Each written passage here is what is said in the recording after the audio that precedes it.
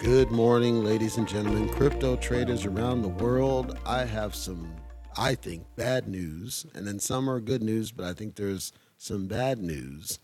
And I want to talk through some of this nonsense first. I think it's important that you are aware of it, and it's important that you search it, because if you agree, like I think you should, that this is bad news, then I'm hoping some common sense plays into this, but it makes me nervous for companies like Coinbase in particular, Robinhood, and others, especially Coinbase, because Coinbase tried and failed. And I think they'll say, okay, this is how we do it. And so let's kind of get into it. First up with some over level news, high level, right? The industry is up ever slightly. There are a couple of triggering factors for some of it, and others I don't have an explanation, but there's a couple of triggering factors for some of it. Number one, the sentiment of the market in general is up, which means that cryptocurrency has gained more confidence as far as investor sentiment. This has affected SHIB. There was talk and some rumors about Robinhood, and that's been going around for ages. Like, it's not anything new. And Robinhood's kind of been silent about it. I still maintain that being listed on Robinhood, I know there's still like this holdout group of traders that for whatever reason they refuse to use anything other than Robinhood, and I don't understand it, other than potentially that they've got stocks that they want to sell so that they can buy SHIB. But you could do that with Robinhood. I have a Robinhood account. I don't use it, but you could just sell your stock, get the cash out of there, take it over to Coinbase, and then buy in and then buy your SHIB straight. It's a struggle. Why are you so fixated on Robinhood? I just don't know. But there's just a subset, and it's apparently a loud subset of just, we want Robinhood, Robinhood. There was a change.org about it. I don't get it. I truly don't. If anybody has any smoke on that, please share the smoke. I want to understand, other than just preference, what is it that people are fixated on Robinhood about with SHIB, and why? Why won't you use any of the other copious tools? Because at this point, SHIB's everywhere. SHIB is as many places as Bitcoin. So it's like you can get it from any place you want and then just store it in a wallet if you really want it, on your own. But storing it in Robinhood, you don't own it. They own it. There's no benefit other than just I'm honestly saying a dumbed down interface. If you want a dumbed down interface, you could theoretically go with like crypto.com or Webull. But I think Coinbase is probably a dumber interface than Robinhood. Like, I want to understand what it is, this fixation of SHIB on Robinhood. I don't get it. Anyhow, inflation, there are some numbers that were released about inflation. This is predominantly United States, but of course, the United States currency affects international trade. And so inflation numbers came out. It was presented as this is not transitional. This is not temporary. And no, it's not a big deal. It's actually a big deal. This is not good. How can we regroup from this? And I think a lot of people are now starting to resonate and respond, say, okay, we need to really do something about this. And people are starting to buy more into crypto, mostly as an insulation against the inflation. But also, some people are seeing that there are opportunities. There's dips, right? They're so buying in the dips and waiting for the discounts. As I mentioned, I was not sold on this idea that it's a bear season causing the price movement. I said that it seemed like people's sentiment was down, and this result of the numbers from the CPI, which is the price index that came out, and people instantly reacted, and we saw that there was kind of this rush, somewhat rush, to getting back into cryptocurrency as before. But I also do think that there was a lot of risk that people were not willing to take on in the regular securities market. So on the stock side, did it make sense to go over there in the risk that those might tank, or does it make sense to go into cryptocurrency and kind of live in that world and be okay with it? Although it's way more volatile, you kind of have more certainty that it has more of a future, if that makes any sense. Now, the flip, which I'll talk about in a little bit later, is around this whole hearings and the CEOs talking to the U.S. government and them basically going the wrong way. Remember, I said on the other episode, I think it was a bad outcome myself. And there was a couple of pieces that came from this. And I'll go ahead and jump into one of those. I said before that I feel that the current Democrat administration is flat out anti-crypto. Energy uses do, and of course they want you dependent on the system and all these things. And I said that if you do have Republicans who are able to affect law, they are more likely to embrace crypto as we see it and allow people to buy into it because they know that that has a tendency to then support a strong economy, because as you're able to generate wealth, you're likely to put it back in the economy, regardless of how you transact it. If you transact it as fiat or you transact it as crypto, think about it. If you made right now, if you put $500 into something and it went 10, so you got 5,000, and say you cashed out $4,000, what are you going to do? You're going to spend it. You might save it, but there would be no reason to in the long term. You might go ahead and spend it, and you might spend it on other crypto, but more likely you're going to spend it on things like bills, things like stuff for your kids to go to college, or maybe you needed to buy a new car. Maybe you needed to pay off your car. Maybe you needed to just buy essentials. Whatever it is, you're going to transact with it, is my point. You're less likely to just toss it in a bank because you know that tossing it in a bank, those interest rewards are nothing compared to what you could get leaving it in an exchange. When the bank is offering you a 0.01 APY and the exchange is offering you a 1,000 APY, this is a real thing. What sense does it make to even leave it with the banks at this point? The banks are now becoming this conduit for kind of getting into and out of fiat or things like wire transfers, less so the store of value, because of the number one, the inflation, but also just the sentiment of people and the way things trade and happen. So there was a representative from, I believe, the House of Representatives. He introduced a bill where there's been kind of this chatter around creating a stable coin around the United States dollar that is managed by the Federal Reserve and thus is kind of the official digital currency. Now, this representative has good and bad intentions, and I want to be clear. He's not one-sided that he's all-American. He's two-sided. Number one, he doesn't like centralized digital currencies, by which he's saying that, okay, I don't think this idea of the United States government getting in this business is the right idea, and what it could do is it will compromise financial privacy. Because think about it, if you have this currency that's digital currency that's managed by the federal government, it contradicts the whole concept of cryptocurrency, that being privacy. Right now, if you have a wallet, nobody can attribute it to your name unless you distribute it as such. And so it's just an address that's floating out there, and then currencies trade. Well, if they're going to do it with the government, you already know it's the same way with the banking. That's what they're going to do. Okay, you got to show your ID, and then you got to apply in person at some bank branch, or if you do it online, they're going to request all this ID, and then you got to get a notary because you got to know who you are. We got to do at least a pseudo background check, and maybe do check systems against. They're going to do the same thing. They're going to copy that same framework because that's all they know. They will not do it to say, we'll just give you a wallet address and have at it, because in their mind, they have to know with the Patriot Act and money laundering and all these other things, they are going to want to get deep in the weeds about the who.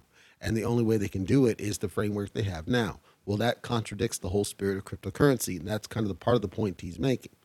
So that's a good thing. It's good that he understands that, hey, this is not going to work.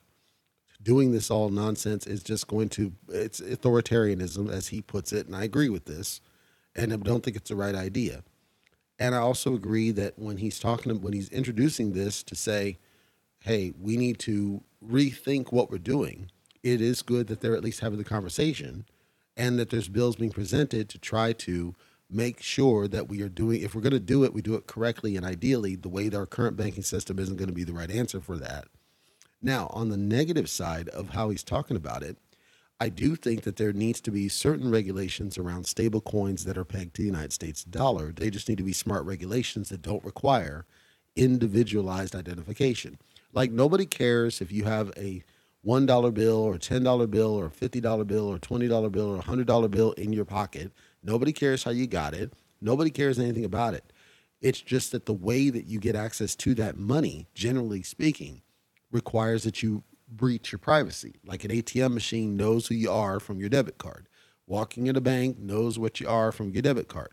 So everything we built in framework is tied to a privacy breach. It's not the individual bill that they care about. It's the fact that you have access to this money. In a perfect world, the stablecoin should not care who you are individually. So if they're going to create a stablecoin type situation, the better answer is to have it just be regulatory around the existing stable coins that are there, only the stable coins, none of the rest of crypto.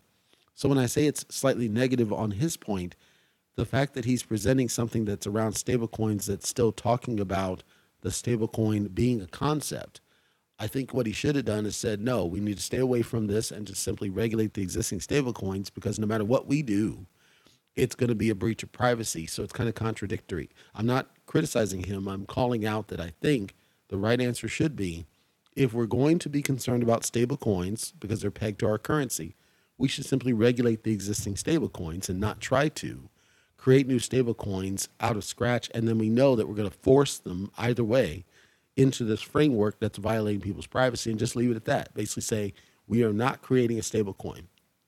We know that China and others are trying to do it, create their own stablecoins, because they want to control the currency. As I said, they want control over currency and the flow of it. But in addition, the identification of who has what currency, which that's when you start to get into very dangerous waters. Think about this.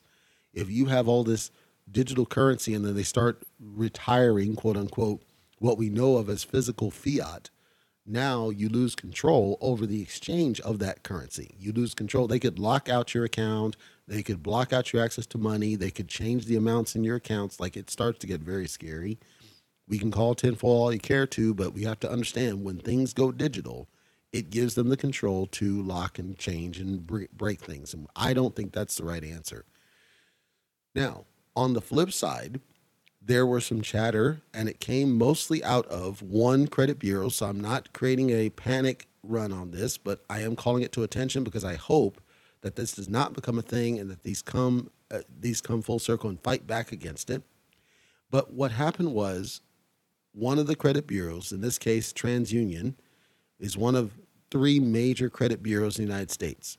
And what they do for other countries that are a little bit more advanced and they have common sense around them, so they're not going to know what the heck I'm talking about, let me just summarize. In the United States, some years ago, there was this idea that we needed to document whether somebody is credit worthy, quote unquote, meaning that some computer makes a decision based on all these different data points, whether or not somebody should lend you money. In the past, it used to basically be trust. It used to basically be people that are talking to each other, and based on the conversation and based on what you're doing, we can confidently go and lend you money. They didn't like that. They wanted to kind of lock it down and automate it because they wanted to do it even faster. And so when they did this, what happened is this whole credit situation where now every single transaction that you're doing that has to do with lending fiat runs through the credit bureaus at some level. There are these score factors that are automated. This is a totally automated process. So when you go to your bank and you say, I want a $5,000 loan, the bank will put in all of your data, which is a lot of private data, and they'll ping one of these bureaus or all three or two, whatever they feel like. And they'll say, I want this score factor because it has what I want as a bank. And I want you to give me a number, and it's a 3-digit number, and it comes back. And then in their system, they basically said the number has to be this or greater. It's that generic. In some cases, they'll say, well, we'll take it, but it just can't have this type of account, like this type of negative or this type of positive, or you need this much credit over time, or you need to have at least one car having financed. And then many people, especially older folks, bought their cars with money. So then what happens is they try to get a loan and they get denied because they don't have the type of credit, quote unquote, that the bank is expecting. So it's this whole big hullabaloo, but it's kind of been accepted as the common way of lending in the fiat side. In the crypto side, the beauty has always been that because it is, I talked about this in one of the earlier episodes, there's a concept of collateral. Because the crypto already exists, because the value already exists, there's nothing there. You already have value. So you're really just lending against the value. There's no need for a credit check because there's no risk. You're not losing any money. If I have $10,000 in crypto and I want you to loan me $5,000 for whatever purpose, you technically already have the $5,000 in value by crypto held as collateral. There's no need to credit check me. So many of these crypto companies like Nexo and others have built loans that say, nope, we don't need to do a credit check. We don't need to really do anything because it's collateral. They know how this should work. And collateral used to be a big thing, that you wouldn't run a credit check if you have collateral to back it. That went away where everybody they were running credit on everything, every single thing. And that was never the right answer because initially the whole screening was around the idea of different rates. So regardless of what the credit was, it's not about approval denial. It was this score is going to get a better rate than that score, and that's fair. But when it started to be, nope, we'll just deny you and we're not going to talk to you, which is how it currently is most of the way. Now it started to lock people out. And the problem is that certain races of people, certain genders of people, certain origins of people are being discriminated against. They're being blocked to get access to these programs because many of them would not have credit and can't get it. So people who recently migrate from another country and maybe they're in their 30s, 40s, they would not have built up any credit. There's no reason to, because in your host country, in a lot of cases, there is no such credit scoring to bank off of. So they're only caring about these three, and you don't have a profile. So when they run credit, they get no score because there's nothing to score. And then you get denied. Well, that's not fair. Crypto lending opened this up a little bit to say, hey, we should allow, you have collateral. So if you have crypto that you were able to build, then you should be able to get a loan against it when you need it. Times get hard, or maybe you want to buy a car, but you don't want to sell the stake in crypto.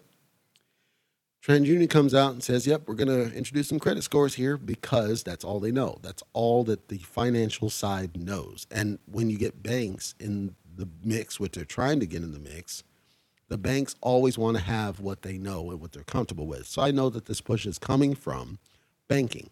It's coming from them saying, we're not going to adopt this crypto thing unless we can do credit checks and we can deny you and we can do the whole thing as before. I'm pretty confident that's where it's coming from.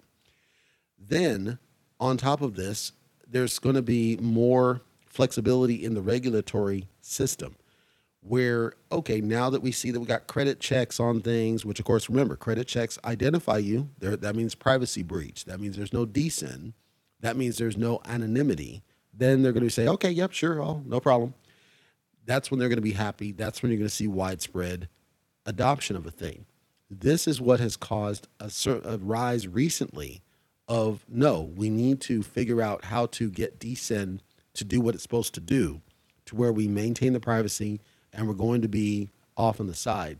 Now they're talking about a passport. They're talking that already exists. It's a tool called Spring, and they're talking about this passport and a KYC verification. And apparently, the proposal is that as you do this, then it'll anonymously just basically say attest that you went through the process, kind of like Clear. If you know Clear on the travel side, a similar type of thing. But they're saying that. But on the flip, TransUnion is like, nope, we need identity information. It's contradictory. You got one tool who wants to keep anonymity and just simply provide an attestation. And then you got another service who says, nope, we need identity, we need background and validation, we need all that other stuff so we can deny you. That's basically what it is, so that we can make the banks happy. That's ultimately what it is. This is a scary thing to me, and I don't want to see this. I don't want to see any involvement, and I hope many of the different orgs that offer lending today will not jump on that board, and they'll say, no, it's collateral. There's no reason to do a credit check. Because what are we lending against? We're lending against money you already own. Why are we doing a credit check when you already own the freaking asset? It doesn't make any sense. The pitch is from banks is to say, well, we need to do KYC, enforce it. We need to do anti-money laundering and enforce it. And then we need to do credit checks and enforce it. Okay, fine. But all you're going to do is cause a rush, more rush to DSIN finance, which is, no, we don't want people to get in our business. We want to be off on the side and we want to be independent. We don't want to go that route because it defeats the whole purpose of decentralized finance. I agree on that. I do think some regulation is needed. Credit check is no, because it makes no freaking sense whatsoever. Now, if they're going to say, no, what we're talking about is not, we're never going to run a credit check if you already own the asset and we're just giving you a collateral loan. We're only going to run it if you want to borrow crypto. I think that's still bad because now what you're doing is you're basically essentially laundering crypto. You're essentially creating marginability around crypto, which is going to make the industry at large more volatile and essentially turn it into the same as the stock market. I don't want to see anything where you're touching credit checks or lending around something you don't have. I'm fine with collateral loans. They should not have a credit check. That's kind of my stance on it. So that's all I want to cover on the news today. Those are the big ones. There are a couple of other ones that are smaller ones, but the big takeaway of what's happening now is I do think that the sentiment is kind of getting back. We're starting to get a little bit more positive price movement. I maintained a bullish stance on 2022 just because it seemed like things were lightening up. The CDC has opened guidance a little bit. I'm hearing from companies they're not requiring vaccines. So it's a good thing. And hopefully this will allay some concerns that, okay, we're never going to go back. And then the government seems to be lightening up on them trying to lock stuff down. So I feel good about it. Hopefully you feel good about it. But do your research and see what you see on the news that I covered and other news. Stay up on it because it is boring but interesting at the same time. And then I talked about SHIB and then the whole rumors of Robinhood, which makes no freaking sense to me. But the interesting thing on SHIB is that Bone is still in a depressed state. It has not recovered, and people may still be stacking bags on that guy. And I'm now more bullish on Bone than I was before because it doesn't make sense for the price to be this low this long. I think people are stacking bags. I think this guy's going to start jumping. And I'm still maintaining somewhere late February, possibly March, where we're going to start seeing upward movement on this one because the way that it's currently trending it's illogical unless there's going to be some jump and people are just keeping the price down so they can stack bags is the only answer I've got on what the heck's going on that one. SideMask, there was some chatter recently that people were able to create wallets, and according to them, the wallets do verify on the mainnet Ethereum, which means that the testnet issue may not be an issue now. However, the interface still doesn't let you select the mainnet, which makes me nervous. And then, of course, you can't choose Bitcoin or Binance, which are different networks. So I think there's still a fundamental issue. However, the address created appears to be mainnet. So if you want to verify this, if you're in SideMask and you want to verify yourself, you could take your wallet, copy it from SideMask, assuming you can get in. Take your wallet address. You would then go to Etherscan, which is the site. Just search Etherscan in a search engine. It'll take you right there. Plug your address in there. And as long as it comes back with a record of some kind, then that means it should be on the mainnet. You should be good to go, as far as I can tell.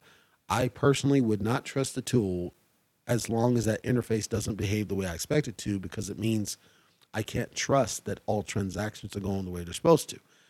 It doesn't mean that it's not working. There are people who say, yep, I'm in, I'm able to do it, and it looks like it's working. I'm saying that the interface should be telling the truth about what's really happening for it to get my confidence. And I'm a developer, so I look at it and I'm like, this should not be just, okay, whatever.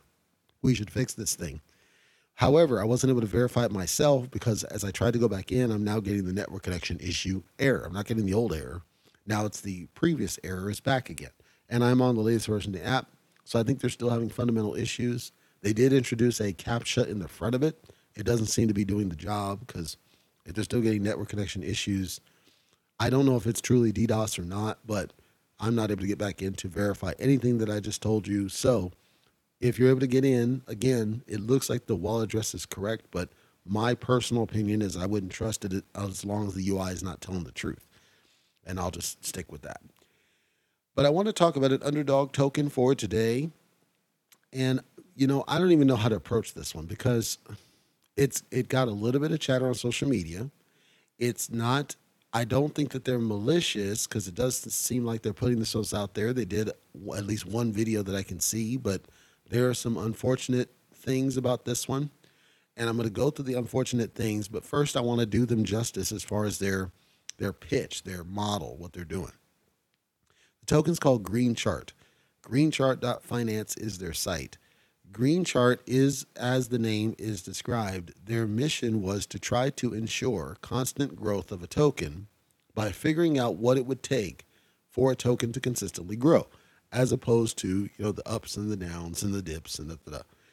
And of course, there's a number of factors that go into a token going up or going down or staying level set. And it's important to understand that buys and sells, basically volume in general, everything plays a factor. Volume is what causes price movement, whether it's buys or sells. If a token is on an exchange, then limit orders, which are limit sells, limit buys, all help contribute to a price for a token moving. If you're decent only, predominantly, you're talking about scarcity of inventory, you're talking about liquidity, health, liquidity pairs, and so on. There's all these different factors to think about, depending on whether it's decent only or if it's on the centralized exchange. Green, as far as I can tell, is only decent. It's on the Binance Smart Chain. It has 100 billion in its total supply. Now, just a couple points before I go any deeper. Although it has 100 billion in its total supply, the CoinMarketCap, if you ever look at CoinMarketCap data for this token, appears to be a bit wrong because of things I'll talk about later. So it'll say 100 billion is max, but then 89 billion is total. The 89 billion, I suspect, is either wrong or the website's wrong and outdated. Something's not quite right. Here's why I say this. On the site, and again, they talk about we should be able to get to green. They have the tokenomics, and the way they did the tokenomics is that 15% of all sells. There's no tax on buys. There's only a tax on sells. 15% of the sells get buyback. It's a buyback, which is the current thing to do, and then they're burned of that 15%. Okay, that makes a logical sense. Why? Because if you're doing, I called this out. If you're doing a tax on buys and sells, if you're doing a tax on both, you're discouraging people from buying into the token. However, they took it a step further. They said, well, wait a minute. If you're doing a tax on buys, which is basically a sell, in a sense, you're actually harming the token. Okay, so that's logical. That makes sense, right? Because any time that you do a buyback of a token is a good thing. However, when you do a tax on a buy, you're having to do a sell because you need to sell those tokens that you just took to put it back in liquidity or whatever you're doing with it. So that actually contributes to sell pressure because people start seeing red. And it's psychological. This makes perfect sense to me, 100% sense to me. Okay, so they said, nope, we're only going to tax on the sell side. However, if you look at the site and the graphs and everything else, down below, there's a buy tax of 14%. Okay, that contradicts what you just said, because you just said that there's a 15 only on sells. When you do, but this says 7% slippage, and it's 7% marketing off the buy. Okay, when I did the transaction, I'm pretty sure that the slippage was nowhere near 7. It looked to me like it didn't charge me anything because it was only like a few cents to buy it. So I don't think there's a buy tax. This may have changed, maybe, but it's not reflected on the site that it changed. It's not reflected on the white paper that it changed. As far as I can tell, at least right now when I tested it, it didn't seem to charge me a tax on the buy. However, the site says there's a tax on the buy. So I'm not sure what happened there or what that's all about. When they have a marketing wallet, I don't see a developer wallet, and they said that there's a cap on how much the developers can hold. That's all cool. But then they went deeper. They said, we want an asset that everybody can get. Well, of course, that's true, but there's going to come a point when your supply is going to exceed what you can sell to people, right? Your demand. So I like the global vision, but I'm not sure how sustainable that is when you're doing a constant green, because again, some of that red is what creates opportunities for people to buy into the token. And if you are successful at staying green, then at some point you're going to hit a capacity point. So then I looked a bit deeper into the supply part of it because I wanted to understand that a little bit better. The website claims that there's a total supply of 100 billion, like I saw on CoinMarketCap, and a total burn, it doesn't specify what that means, of 20 billion. Okay, 20% is total burn. But I'm not sure what that means because if it's 20 billion burned total and total supply is 100 billion, I would expect CoinMarketCap then to show me 80 billion, and it shows me nearly 90 billion. So something's weird there. But also, if you're doing a burn on every single sell, which seems like is what you're doing, and I do see sell activity, it does seem to be happening, then I would expect this to possibly be 79 billion in the total supply remaining and circulating, not 89 billion. That the reason that seems like a small amount, but it affects your market cap, it affects your pricing. And so I want to make sure that data is correct. Some of this is self-reported. So my number one, I would call out, I think either CoinMarketCap's wrong or the website's wrong. They need to be they need to be in sync. They need to be correct. That's number one. Number two, they refer to the white paper. The white paper, when I pull up the white paper, again, is that Git book that drives me nuts. Feedback number two, Your white paper needs to be a flat PDF that is unchanging. It's fine if you want to use Gitbook for ease of edit, but you need to be able to publish a flat PDF. Why? Because if you have an editable Gitbook, and I know Gitbook, it means you can go in there and just tweak stuff anytime and people wouldn't know because you have no record of what you said at one point in time. This goes back to the whole buy tax. Maybe they changed their mind later and decided not to have a buy tax at all. Okay, if that's true, I don't know if it is, but if it is, I should have had a PDF that told me when I bought in, this is what you promised. And then later, when it changes, I should be able to correlate that to the new version of the document and see that something specifically changed here. And ideally, you should call it out as an individual change on your website first and then on various social media. Because it's a Gitbook, they could go in there and say, okay, today, right now, it says Dev Wallet 2.5. Well, somebody could go in there and say, oh, go tweak that Dev Wallet 10%, and nobody would know, right? And so that's why the static PDF is critical. It seems like a small thing, but it's important that you have a flat document that you can trust. The last thing that I'll call, well, not last thing, there's a couple other things, but they're not anywhere, they're not issues, they're just observations. But the last thing that I'll call out as an issue, it looks like the liquidity is locked. It's locked through Pink Sale, which tells me that it was locked during the IDO. Pink Sale, the tool doesn't seem to be working, and I don't know why that is because I was trying to verify it. I do see it on the blockchain that it is 99% locked liquidity, so the liquidity cannot be accessed, but I can't tell the duration of the lock. That's important. So ideally, we would have locked it through a tool that's a little bit more reliable, like Unicrypt, and Unicrypt is a little bit more on the Ethereum side, but it does support Binance Pairs, as I understand it, or Team.finance, which does support Binance. Some other tool other than Pink Sale at the IDO stage, but I know if they did it during the IDO, maybe that's all they could do. So now let's call out things that I observed. They have a staking mechanic. So there's no reflections by default. In order to get reflections, you would have to stake it. However, their staking tool doesn't work. To me, I understand the logic of the staking and then you get rewards for having staked your tokens. However, that means you need to make sure the staking tool actually works on a consistent basis so that people can not only stake their tokens, but unstake it. I'm not calling them a scammer or any of that kind of stuff, but just keep in mind, if your tool doesn't work, people are not going to be able to unstake their tokens or even stake more, so it actually might harm your token for not having the staking tool actively working. Now, I can't tell that it's my side. It doesn't look like it. I tried it a couple different browsers, tried different ways. Thing just doesn't load, so I don't know what that's all about. And perhaps there's just a better way to do staking that doesn't require a tool, but I know most everybody does a tool.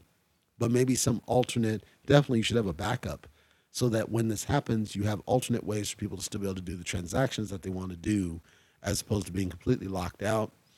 The other observation I'll call out, they had an AMA apparently that they had. I'm assuming that happened on Telegram. And they created a YouTube service, but they haven't touched it since they started the thing. And that bothers me. Here's why. I don't like the reliance on Telegram or Twitter to do these critical things. You should be copying all of this stuff over to your YouTube because you have a YouTube. Get it across your social media so that everybody gets it. Don't just assume that everybody's only on Telegram because, again, the vast majority of the United States are not on freaking Telegram. So create copies of what you're doing, record it, publish it to your YouTube, distribute it through your various social media, put it on your site. Because there's been it says regular live AMAs. It looks like that's only happening in Telegram, and then you're not recording them so that you can put them on your YouTube so that people outside of the bubble can see what you're doing and see what you're talking about. I'm not sure why that hasn't happened, honestly. Other than what I just mentioned, and there's no audit completed at this point that I can find. They said it's in the process for phase 2. However, I don't see that it's been requested as of right now. It's only a month old, so I'm going to give it a little bit of time. But again, other tokens prioritize getting the audit done. So here's my list of call to actions for these guys. I'll add them because I want them to. And listen, if you want to come on the show, I'd love to talk to you. You're open invitation. But here's my calls to action. Number 1, that white paper needs to be a flat PDF. Figure it out. Publish it on the site so that people have a static version of what they were promised when they buy into the token. Number 2, any recording videos that you do, regardless of the source platform, need to be put on your YouTube. Otherwise, why have the darn thing? Number 3, I would get that audit done, even if it's just Desert Finance minimum. Something. Get some audit done up front. You're probably going to have findings from the auditors, I suspect. But Get one of the audits. I don't rate tech rate, but like Desert Finance would be good. Get them. They're pretty quick about it and they're good. They do a really good job about that. That's what I want to see. And then more importantly, I see that they're doing serious influencers as part of their roadmap in the future. What I would like to see on this one is some partnership that talks about the mechanics and the tokenomics so that you can distribute it, possibly package it up as knowledge that you can sell to other tokens so that they can do the same thing you did. Because I think every token provider should want projects that are able to generate strong growth, and many, frankly, suck at it. So think about if you figured this out. It looks like from the graph that you've done a good job in maintaining that green chart concept.